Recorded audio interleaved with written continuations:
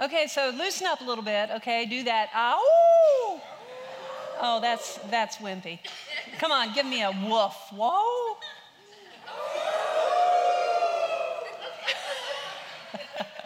Every time Jody would walk off and she'd be going, oh, back here. I don't know. I just like it. Okay, good morning, everyone. 11 o'clock people. That's awesome. Last week we started a series called, remember? Under Pressure. Yes. And we looked in the book of James. We started in the very first chapter. And we talked about how we can actually make our problems work for us if we do it in the right way. And God actually said that you can, or James said, you can go even further and thank God for your problems. So here's what I want you to do this morning. Say, thank you, God, for my problems. Okay, go ahead and say that. Thank you, God. Now, you don't really mean that, do you? But James says that's what we can do. We can thank him for the problems that we're going through because why? Why does he want us to thank God? Because those are the very tools that God can use to make us more mature. And if we persevere, we will receive the reward of joy. We'll find joy. Now, we probably, believers and Christians, should probably be the most joyful people walking around because we're all under pressure, right? And if James says to thank God and to count it pure joy when you have these pressures and problems, then we probably should be out there going, thank you, God, for my problem. But we don't, do we? And so the whole point of this, James is very practical. He gives us lessons to live by. He makes what he says something that we can take and not just know in our mind, but we can take it and apply it to our life, and it will change and revolutionize our life if we'll follow and do what he says. Now, what do you look like when you're under pressure? Better yet, ask the person that you're with, what do I look like when I'm under pressure? Go ahead, if you're gutsy enough, ask somebody. Because they know better than you do, probably, because we're not looking in a mirror when we're under pressure. We're just doing it. Our face says something. I get so annoyed when people are like Jody will say, I know what that look means. And I'm thinking, what? I don't even know what she's talking about. So she sees something in me that I don't see myself. But when we're under pressure, we're kind of like a tea bag. When a tea bag is dropped in hot water, whatever's on the inside seeps out. It just does. Now, you remember Susie, right? I had to take her back to the airport. I don't know how you do it. Those of you that get in a van or a bus or on the train, well, the train's okay, but how many people get on 95 and go to work? Are there many of you? Well, Susie made her own, oh, God bless you all, because I do not know how to do it, and I did it all wrong the day that I took Susie back. And she had a 10 o'clock flight. She booked her own flight. Now, we would have never said, book a 10 o'clock on a Thursday morning flight. But Susie didn't know any better. She's from Oklahoma. So we got up at early that morning. She threw on a hat, and I just threw on my clothes, and I did brush my teeth, and we left at 6:30. I thought 2.5 hours, that's going to be plenty of time to get her there for a 10 o'clock flight.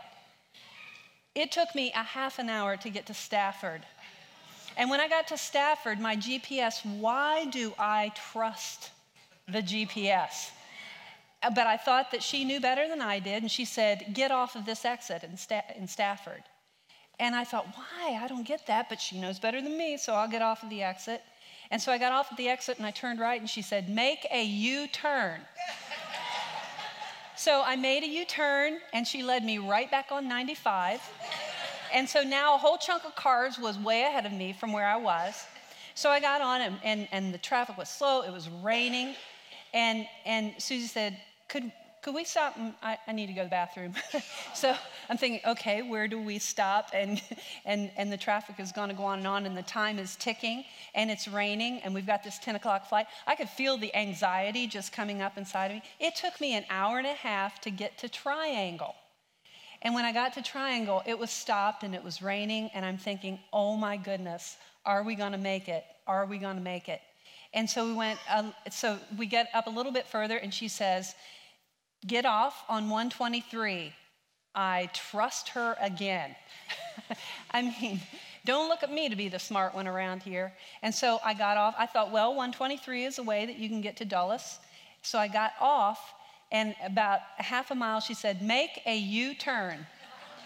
So I made a U-turn, and she led me down through a back road, and I'm thinking, oh my goodness, and I'm just starting to boil inside. But you know, on the outside, when I'm under pressure, I kind of look like I've got it together, but I was really kind of shaky in this thing. We got up to Tyson's Corner, and it was stopped getting on 495, whatever it is. And I'm telling you, I thought, how is this going to work? But you know, before we left, of course, we prayed, and the Lord just reminded me, you know what? You're on your own, because you're worrying about this outcome, and you're boiling over with anxiety, and you asked me to be with you. So if you ask me to be with you, why don't you trust me that I am? And that even if Susie misses her flight, I'm still going to be with you. And I'm telling you, it was amazing how the anxiety just lifted, and how I said, okay, God, you got the car, you're my GPS, we're going to go with you. So we got to Dulles. It was 9:15. Her flight was at 10 o'clock. She still had to check her bags and get her boarding pass. And so I just let her out, and I said, bye. Not really. I sat there. You know, you're not supposed to sit there very long. You get in trouble. So I sat there a little while, and I watched her in there, and she takes her bags. I mean, she had a ton of bags, and she went to the kiosk, and it wasn't working. And I'm thinking, oh, my goodness. She got the lady from the ticket stand there and went over to help her. And I'm watching this, and I'm thinking, she's got to take the train down to her gate. I mean, she's not going to make. And I just had a calm, and I said, bye-bye. So that time I did leave. And I said, God, this is in your hands. So I was on my way home, and I got a text from her, and she said, it's no problem, Gay, I made it. No problem. So she made it. But you know what? We get under pressure, don't we? We have anxiety, and a lot of times we just try to trust this whole thing and figure it out ourselves. My job was to do my very best, but also to say, God, you've got this. You've got this. And it put it all in perspective. But when we're under pressure, the measure of our faith and our trust, or lack thereof, will show up. It just will. So when you're under pressure, it's a good thing, because you're going to be able to see the measure of your faith and trust. I did. I saw that I clearly wasn't trusting God with this situation. And that's what happens. And James goes further, and he says, thank God for when you're under pressure. I would have loved to have sat there in my car driving with Susie and said, thank you, God, for this traffic. Thank you for the rain. Thank you that we might miss this flight. Part of that, too, was that Susie was going to leave at 5:30 the next morning. She was going all the way to Oklahoma, and she was going to leave at 5:30 the next morning to go to Minnesota. And I told her, Susie, why don't you just fly from here to Minnesota? And she said, if I can just get one night at home in my own bed, it'll just be so refreshing and so wonderful. So she wanted to go home. So I knew that she needed to get home, and she needed to get on that flight. But you know what? It's so easy to get ourselves all worked up. A little thing that Buddy says just came to my mind. See, I didn't take your time talking about the Redskins today, did I? Dallas fans love me. But when we're under pressure, it really does tell us how much we're trusting God, how much faith we're placing in Him.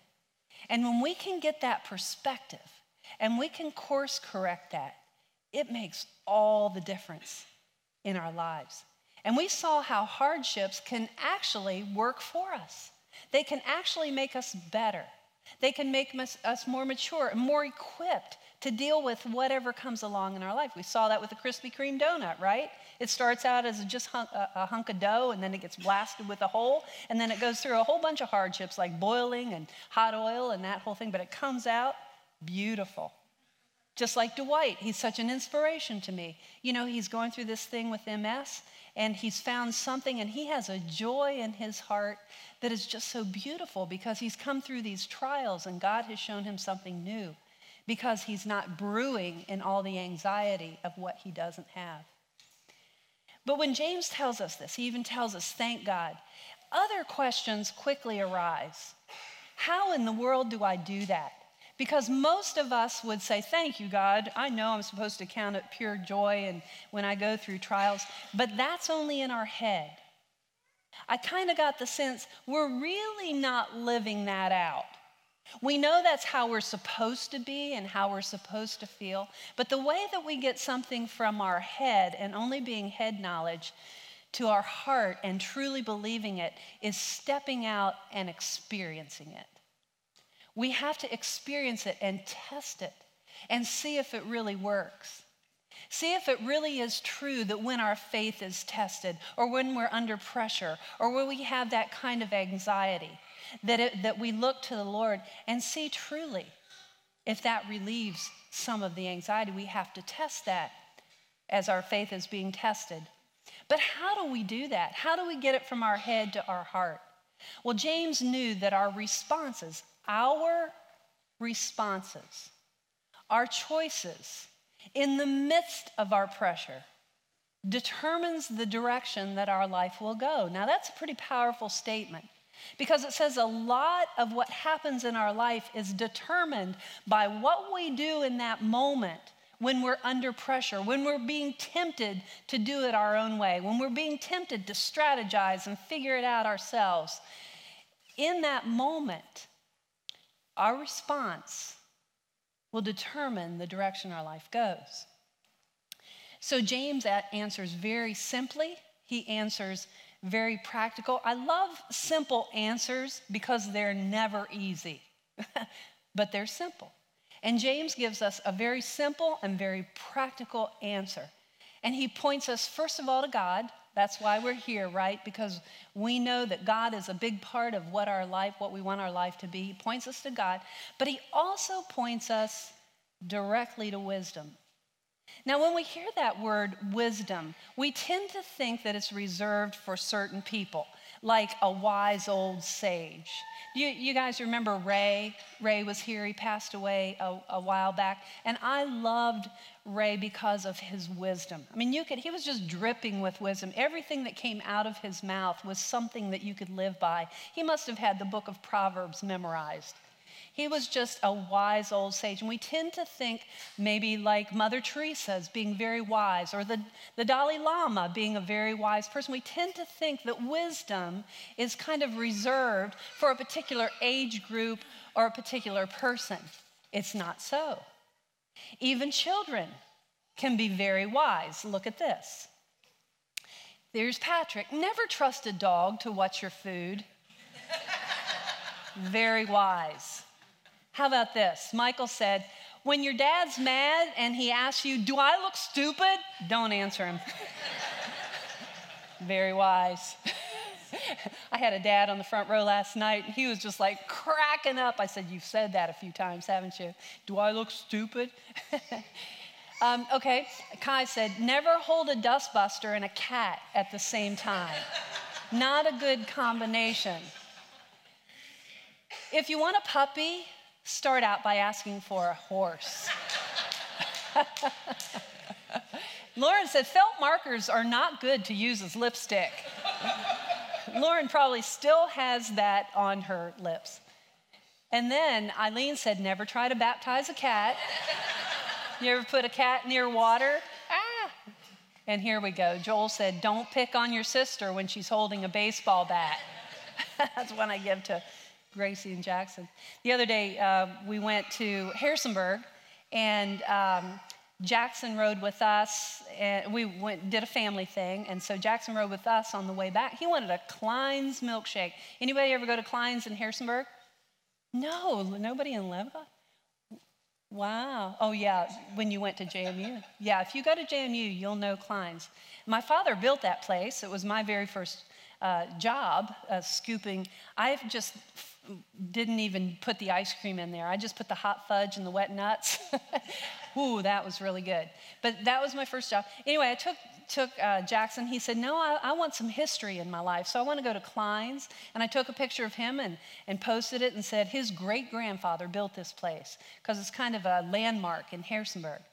And on the way back, he was riding with us, and he got this great big milkshake, cookies and cream. And he downed that thing, man. He's only 9 years old, and he downed it. And so we're riding home, and Jackson goes, ooh, my stomach isn't feeling so good. And I'm thinking, oh my goodness, he's gonna barf all over this car. I am not good. And I said, Jackson, I'll get you a Coke or I'll get you a ginger ale. And sometimes that makes your stomach feel better. And he said, no, thank you. My parents wouldn't want me to have caffeine before I go to swim practice. That is a wise young man. And I said, I am going to use that in my message this weekend. That's very wise. You can be young and be wise. It doesn't take a high IQ. You can be very, very smart and not be wise. You can be very, very wealthy and not wise. I know a lottery winner over near where my brother lives, and I've kind of watched him over the years and how his life has gone, and it has not gone very well. This man was very, very wealthy, but he has not lived a life that I think anyone would want. He's had several people in his, he had one person murdered in his life. He had this, it's just been a disaster. So wisdom is not dependent on age, not dependent on IQ, not dependent on any of those things. So let's look at some definitions of wisdom. It's understanding what's true, right, or lasting. It's good judgment, common sense, learning. It's available to anybody. Both in the Old and the New Testament, there's a word that's used for wisdom, and it's skill in living, following God's design and avoiding moral pitfalls. Now, avoiding moral pitfalls is just wise. Now, you can be a moral person and not get to heaven, but I kind of call morals speed limits of the character. You can break a speed limit. You can do that if you choose to, but sooner or later you're going to get in trouble. You're going to get a ticket, or you're going to have an accident, or you might get away with it and your life will just go down the tubes. And so morals are very important, and it's very wise to avoid moral pitfalls. In this commentary, it says, being skilled in godly living. Do you see how practical James is? He's saying this is not just something that you need to know for your life. This is going to help you live a life, a godly life that has skills, that's going to take you out of darkness into freedom. So many of the choices and the decisions that we're making today, so much of the way that we do anxiety, so much of the way that we do under pressure is taking us deeper and deeper and deeper into a hole. And we don't even realize it. And so we have to take a look at that. So how do we develop this skill to handle our problems in a way that they're going to work for us and not against us? Well, James says we need wisdom. And look at this scripture, James 1:5. It says, if any of you, that means any of us, right? If any of us lack wisdom, you should ask God, who gives generously to all without finding fault, and it will be given to you. Now, is that a promise or what? Now, who are we to ask? God. And what do we ask for? And who does he give it to? Everybody that asks. Everybody. Now, in James' day, it was just like ours. People lived under pressure. And James is talking about everyday life, a practical kind of wisdom that we need in our heart and our mind to make good decisions that will lead us to freedom and out of darkness instead of deeper into a hole. He said that when we're under pressure, that's when the test of our faith happens. So I want to ask you, what's putting you under pressure right now? It might be your children. Your child has some behaviors you just don't know what to do with. It might be your finances. It might be your marriage. It might be your spouse or your boyfriend. What is it that puts you under pressure? James says to ask God for wisdom. Now, we tend to think, if we look in the Bible, there are a ton of people to choose from to give illustrations about wisdom. We could look at Job, and we could see how he was under tremendous pressure over years. And his friend said to him, why don't you just forget about God? And he said, yet though he slay me, still will I serve him. He would not give up on his faith in God. Or we can look at Jesus when he was under pressure and they were accusing him of all kinds of things. And he was very wise in his responses. And we can look at many people in the Bible, and the most obvious one that we tend to think of is Solomon. And I wasn't going to go with him, except for the fact when I began to study this, I found some things about Solomon that I didn't know before. We tend to look at Solomon, this great king of wealth, and we tend to think, well, he was just born that way. He was just wise. He was a wise king. It's not true. He was not born that way. So let's take a look. Solomon was King David's son, and he took the throne when he was 12 years old. Is there anyone that's 12 years old in here? No, there haven't been.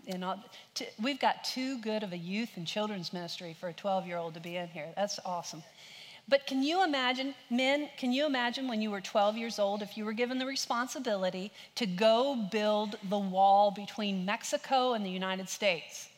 That's your responsibility. How do you think you could do? Well, Solomon was given the responsibility of building the temple, of building the palace, and building a wall around Jerusalem. That's a lot of pressure for a boy. And the Lord appeared to Solomon in a dream. And the Lord said to Solomon, he said, ask me for whatever you want me to give. Now, if God asked you that, what would you ask for? Well, the first thing I'd ask for is probably healing for some people that I know. I would probably ask for, some things in my life. I would ask for my marriage. What would you ask for? The very first thing. God is asking Solomon, ask me for anything. And Solomon said, well, God, you have shown me kindness and you've shown my father kindness. You've made me king. But God, I'm just a little boy. I'm just a young boy. I have a lot of responsibilities and a lot of people are depending on me. I don't know how to do this. I have no idea. I never saw Solomon that way. But doesn't that put us right with him? But he came very, very vulnerable to God, and he said, I've got so many responsibilities. I don't know what to do. I don't know how to do this. But here's what he prayed. Give your servant a discerning heart. Give me wisdom. Give me wisdom to govern your people and to distinguish between right and wrong. Now, we live in a culture where the lines are really, really blurred, aren't they? Wrong has been made right and right has been made wrong, and what's wrong for you may be right for me, and it's confusing, isn't it? But he clearly prayed, God, help me to distinguish between what's right and what's wrong. Sounded like he was asking God to develop his conscience. And I love the first line of this next scripture. It says, the Lord was pleased that Solomon had asked for this. So God said, since you've asked for this, and not for long life or wealth for yourself, or have asked for the death of your enemies, and I know you have all that going on, Solomon, but you asked for discernment and wisdom. I'm going to do what you've asked. Is that amazing? So Solomon woke up from this dream, and he knew it was a dream. He probably didn't feel any different than before he went to sleep. He still had the same pressures, still the same responsibilities. Nothing really had changed in his life. God wasn't giving him any answers. He could have easily doubted that dream that he just had, well, that's just a dream. He could have easily doubted, but he didn't.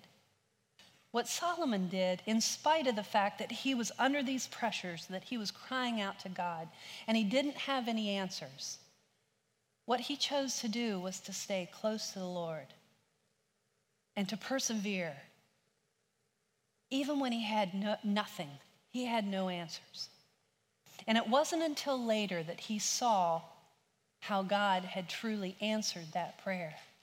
And the question is, how long are we willing to wait? Or do we get in there and we strategize, and when we're under pressure and we're trying to make this go away, or we're trying to get that person to change or change our circumstances, we get our fingers in it instead of trusting God and waiting on him. And what Solomon did, if we can grasp this, will transform and revolutionize our life. If we will live this out, when we have no answers and we're under pressure and we're tempted to go ahead and give into it, Solomon decided to stick right in the problems, to not leave them, to keep his responsibilities. You know what he did? He went back to Jerusalem. He didn't cut and run. He didn't say, this is too much for me. I don't want to do this. I don't deserve that. This shouldn't have happened to me. This is so unfair. I can't believe this. Isn't that what we do in the middle of our problems and our trials? He didn't cut and run. He said, these are my responsibilities, and I'm going to stick with them. And then he worshiped. He just worshiped. Just like we did here this morning, coming together, and you found the value in that. There's a lot of stuff going on in our lives here today. A lot of pressure that's being put down on you. You're in some circumstances that seem overwhelming and impossible. But you found the value in coming together and worshiping today in spite of that. And you've probably met God in some kind of way in the last few moments that we've had here, in a way that you never would have had you not come here today. That's what Solomon did. He worshiped anyway. And then he threw a feast, which says to me that he lightened up, which says to me that if he lightened up, he wasn't carrying that same burden of those responsibilities. And that was evidence of his trust. He wasn't denying it. He still had the responsibilities. He worshiped God. But the evidence of his trust was that he lightened up, that he wasn't taking this so seriously. He was trusting God. And you may think, yeah, but that's an important king, and God worked differently in his life. No, it's not true. Thousands of years later, James is telling us exactly the same thing. Under pressure, first, ask God for wisdom. Ask him for a discerning heart to know right from wrong. And develop skill in godly living. You know, with any skill that you develop, it takes practice. You don't just become a professional baseball player overnight. It takes a lot of practice. And in this life, James is telling us, you're not just going to wake up one day and God's just going to dump all of this wonderful godly living on you. It's going to take practice. It's going to take something from you. And James gives us these guidelines to live by. But he goes on to say this, but when you ask, okay, I'll ask for wisdom, God. But when you ask, he says, you got to believe and not doubt. Because if you do, you're caught up in the wind and you're unstable. You're like the wave of the sea, blown and tossed. That person, if that's us, don't expect anything from God. That's kind of harsh, isn't it? But you're on your own. If you're not believing that what God says, he will do. If you ask for wisdom, you can be confident that he's given it to you. Solomon asked for wisdom. He was confident that God was moving because, you see, God moves in the unseen. That's what faith is. God is doing all kinds of things that we cannot see. Our job is to persevere and to stay put and to not run away and to worship and to lighten up as he's working in our lives. But don't we interfere? Don't we get our fingers in there and say, no, you need to change, or I need to move, or I need to go to another church, or I need to, we think that changing our circumstances is gonna make a difference. It won't, because you're gonna be the same in any situation.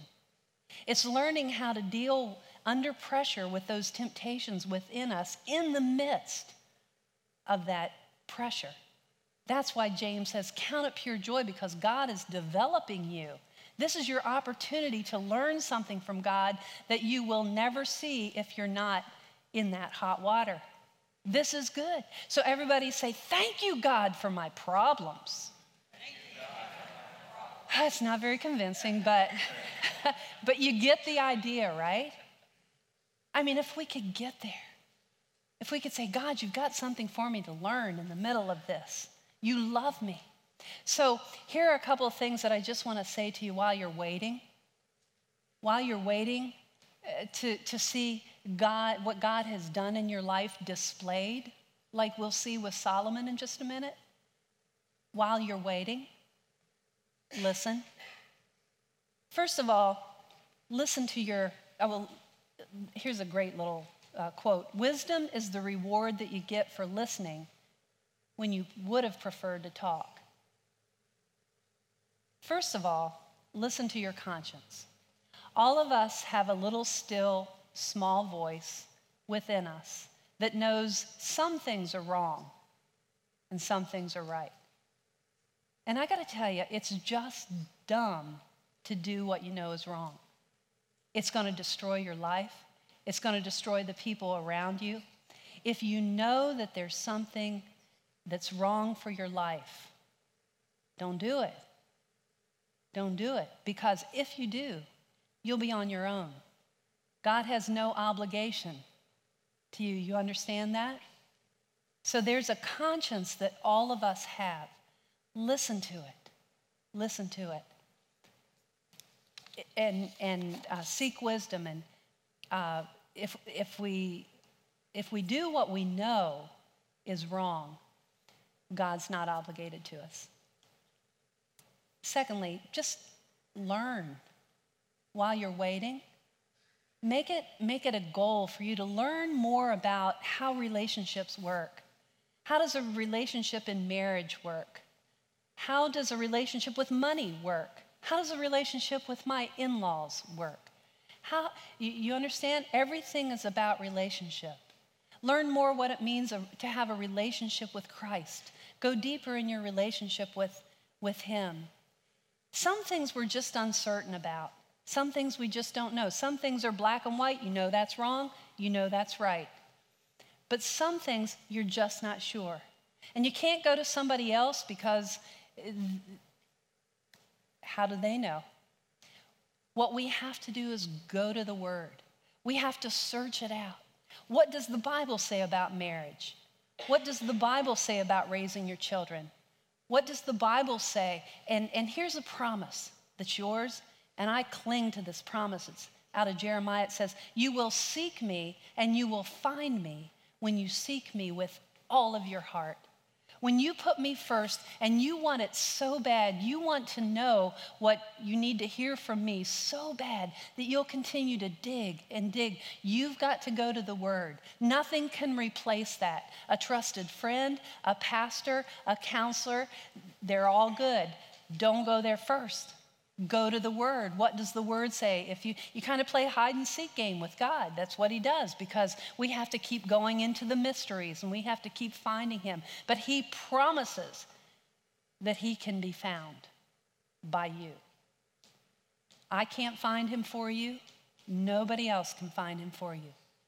But if you seek him and you seek him with all of your heart, he declares that he will be found by you. It's beautiful.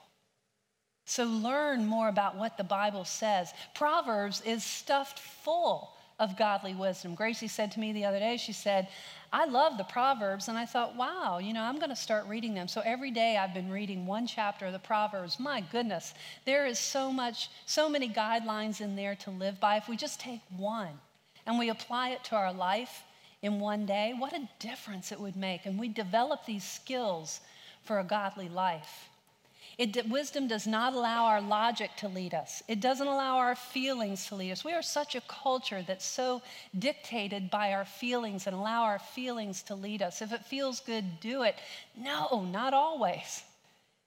Because if it feels good, sometimes it's going to get you into some hot water, into some big trouble. So think twice, and that brings me to another one that says, just simply consider. When you're under pressure, and when you're in the middle of a place, and you're tempted to go one way or the other, you have a momentary opportunity to make a choice, to make a decision.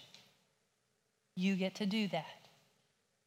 Consider what this decision right now, how it's going to affect other people that you love, because it will. Every decision that all of us makes affects somebody else. Those closest to it, it'll affect them the most. Think how it's going to affect your future, because I can guarantee you the decisions we make today will have residual consequences, good and bad, throughout the future. My goodness, I was talking to some friends of mine after the service, and I said, some of those decisions I made when I was 20 years old, just flippantly, not thinking at all, still today, there's some consequences. I've been forgiven. God loves me. But there are still some consequences to some of the decisions that I made back then. I'm wiser now. I take a little more time in those moments being under pressure and tempted. I know I have a choice. I know that my life will go in the direction of that choice that I make. What do I need? I need wisdom. I need wisdom. And I need to know that God is right there with me. So the rest of the story, well, out of Proverbs, one last thing. It says, a wise person thinks ahead, a foolish one doesn't. So listen, learn, consider. It's just wise. Even when you don't have answers. You might be surprised at how God shows up. So here's the rest of the story with Solomon. Eventually, he saw that God had answered this prayer. Not right away, but he saw that God had answered his request for wisdom and a discerning heart. And it was in a most unusual way. There were two women that came to him. They were both prostitutes. They lived in the same house. They both had had a baby just 3 days before. And they came to the king to settle a dispute. And one of them said, we both had a baby 3 days ago. And one of them now is alive and one is dead. And the dead one is hers. Because in the middle of the night, she rolled over on that baby and the baby died. But she took her dead baby and she took my living baby from me and she put her dead baby with me. So these two women are coming before King Solomon with this dispute. And so King Solomon, he knew that he had a situation here. How in the world am I going to figure out who this living baby belongs to? It's a he said, she said, isn't it? It's just one person's word against the other. And when you're put in a situation where you have to hear, I've done a lot of marriage counseling, and he will say one thing and she will say another, and it's completely opposite. What do? How do I discern what the truth is here? And that's the situation that Solomon was in. And so Solomon said, let's get the facts straight. Both of you claim the living child, and each says that the dead child belongs to the other. So here's what Solomon does. He says, okay, bring me a sword. So a sword was brought to the king, and he said, divide that living child in two. Give half to each of these women. And then the woman who was really the mother of the child and who loved him very much cried out, oh, no, sir. Give her the child. Don't kill him. Give her the child. But the other woman said, all right, it'll be neither yours nor mine. Divide it between us. They both had a choice, didn't they? One mother loved, and the other mother wanted something for herself. And then the king said, give the baby to the woman who wants him to live. She's the mother, even though she was willing to give that child up. Now, this story that I want to point out to you is not so much about those babies. We could draw all kinds of wisdom out of that story. But I want to shift it over to Solomon and how at that point Solomon knew that God had answered his prayer because his wisdom was displayed through this situation, through this very difficult decision that he had to make. And he knew that God had answered. And words spread out throughout the kingdom of Solomon's great wisdom. It came because they saw him making that decision. It wasn't like somebody said, oh, God just gave you that wisdom. He just dumped it on you. You were born that way. No, they actually saw Solomon make this wise decision. And he was given much honor throughout the kingdom as king. The Lord was pleased that Solomon asked for wisdom and a discerning heart. Just like James says to us, ask God for wisdom. Solomon didn't ask for long life. He didn't ask for that one thing like you and I probably would ask for if we went to the Lord and he said, I'll give you whatever you want. He asked for wisdom. He didn't ask for wealth. He didn't ask for death to his enemies. He didn't ask that other people would change so that it would make better for him. But he asked for wisdom in how to live a godly life and how to influence others positively and how to carry out those heavy responsibilities that he had. And here's the kicker.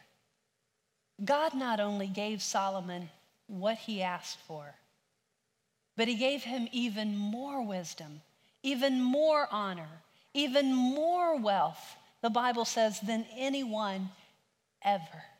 Solomon didn't ask for that. He asked for wisdom. Does it sound familiar to you? What we've been emphasizing all year. But seek first the kingdom of God and his righteousness. And then all these other things that we work ourselves silly for. See, if he would have striven and asked for wealth, he would have had what a human could have attained. He didn't ask for that. He didn't get his focus on what somebody else needed to do. He asked for wisdom. And all these things will be added to you. It's all about what we ask for. It's all about where we place our focus. Now, many of you are being tested right now. Your faith is being tested. You're even a little distracted by the band coming out.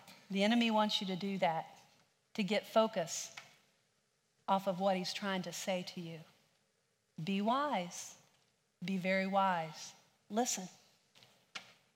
Learn something. There's something to be learned. Consider.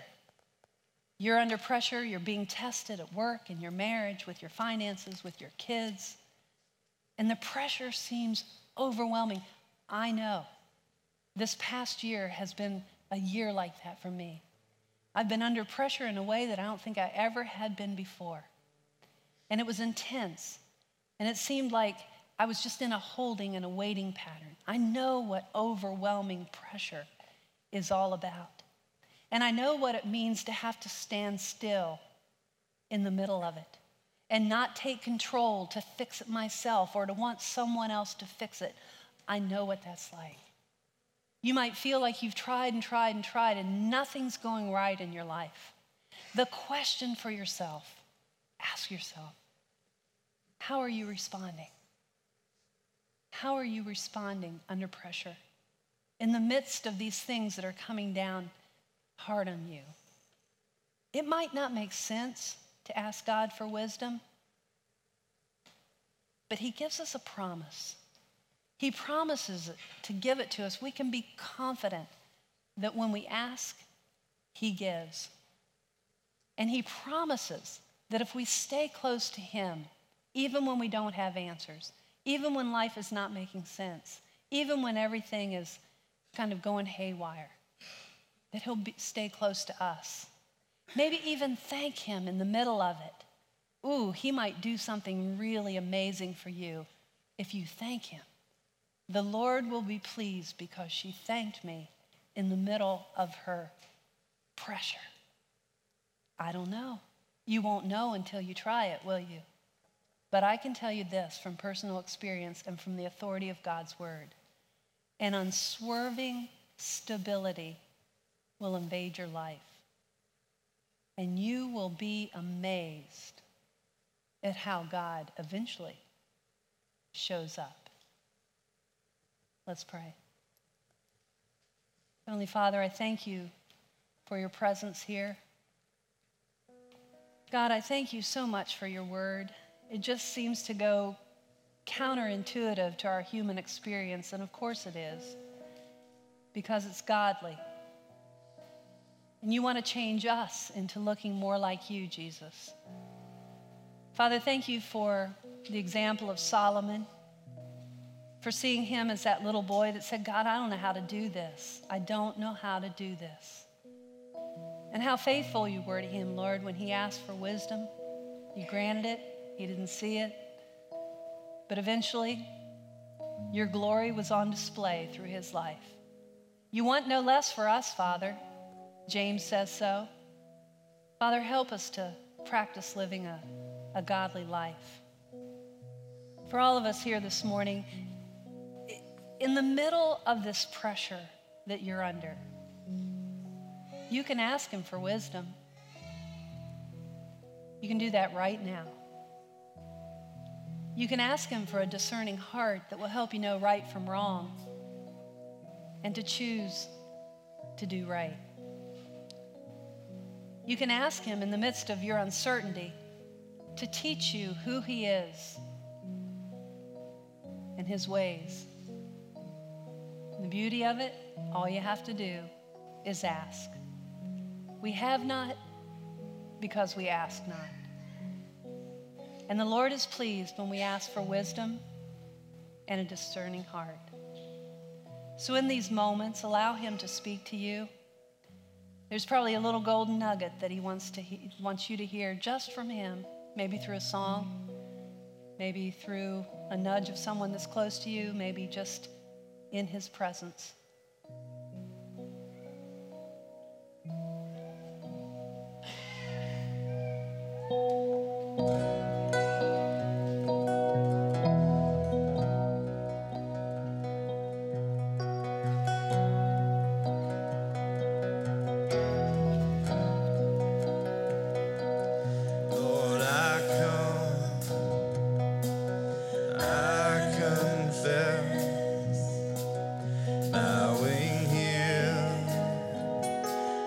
Find my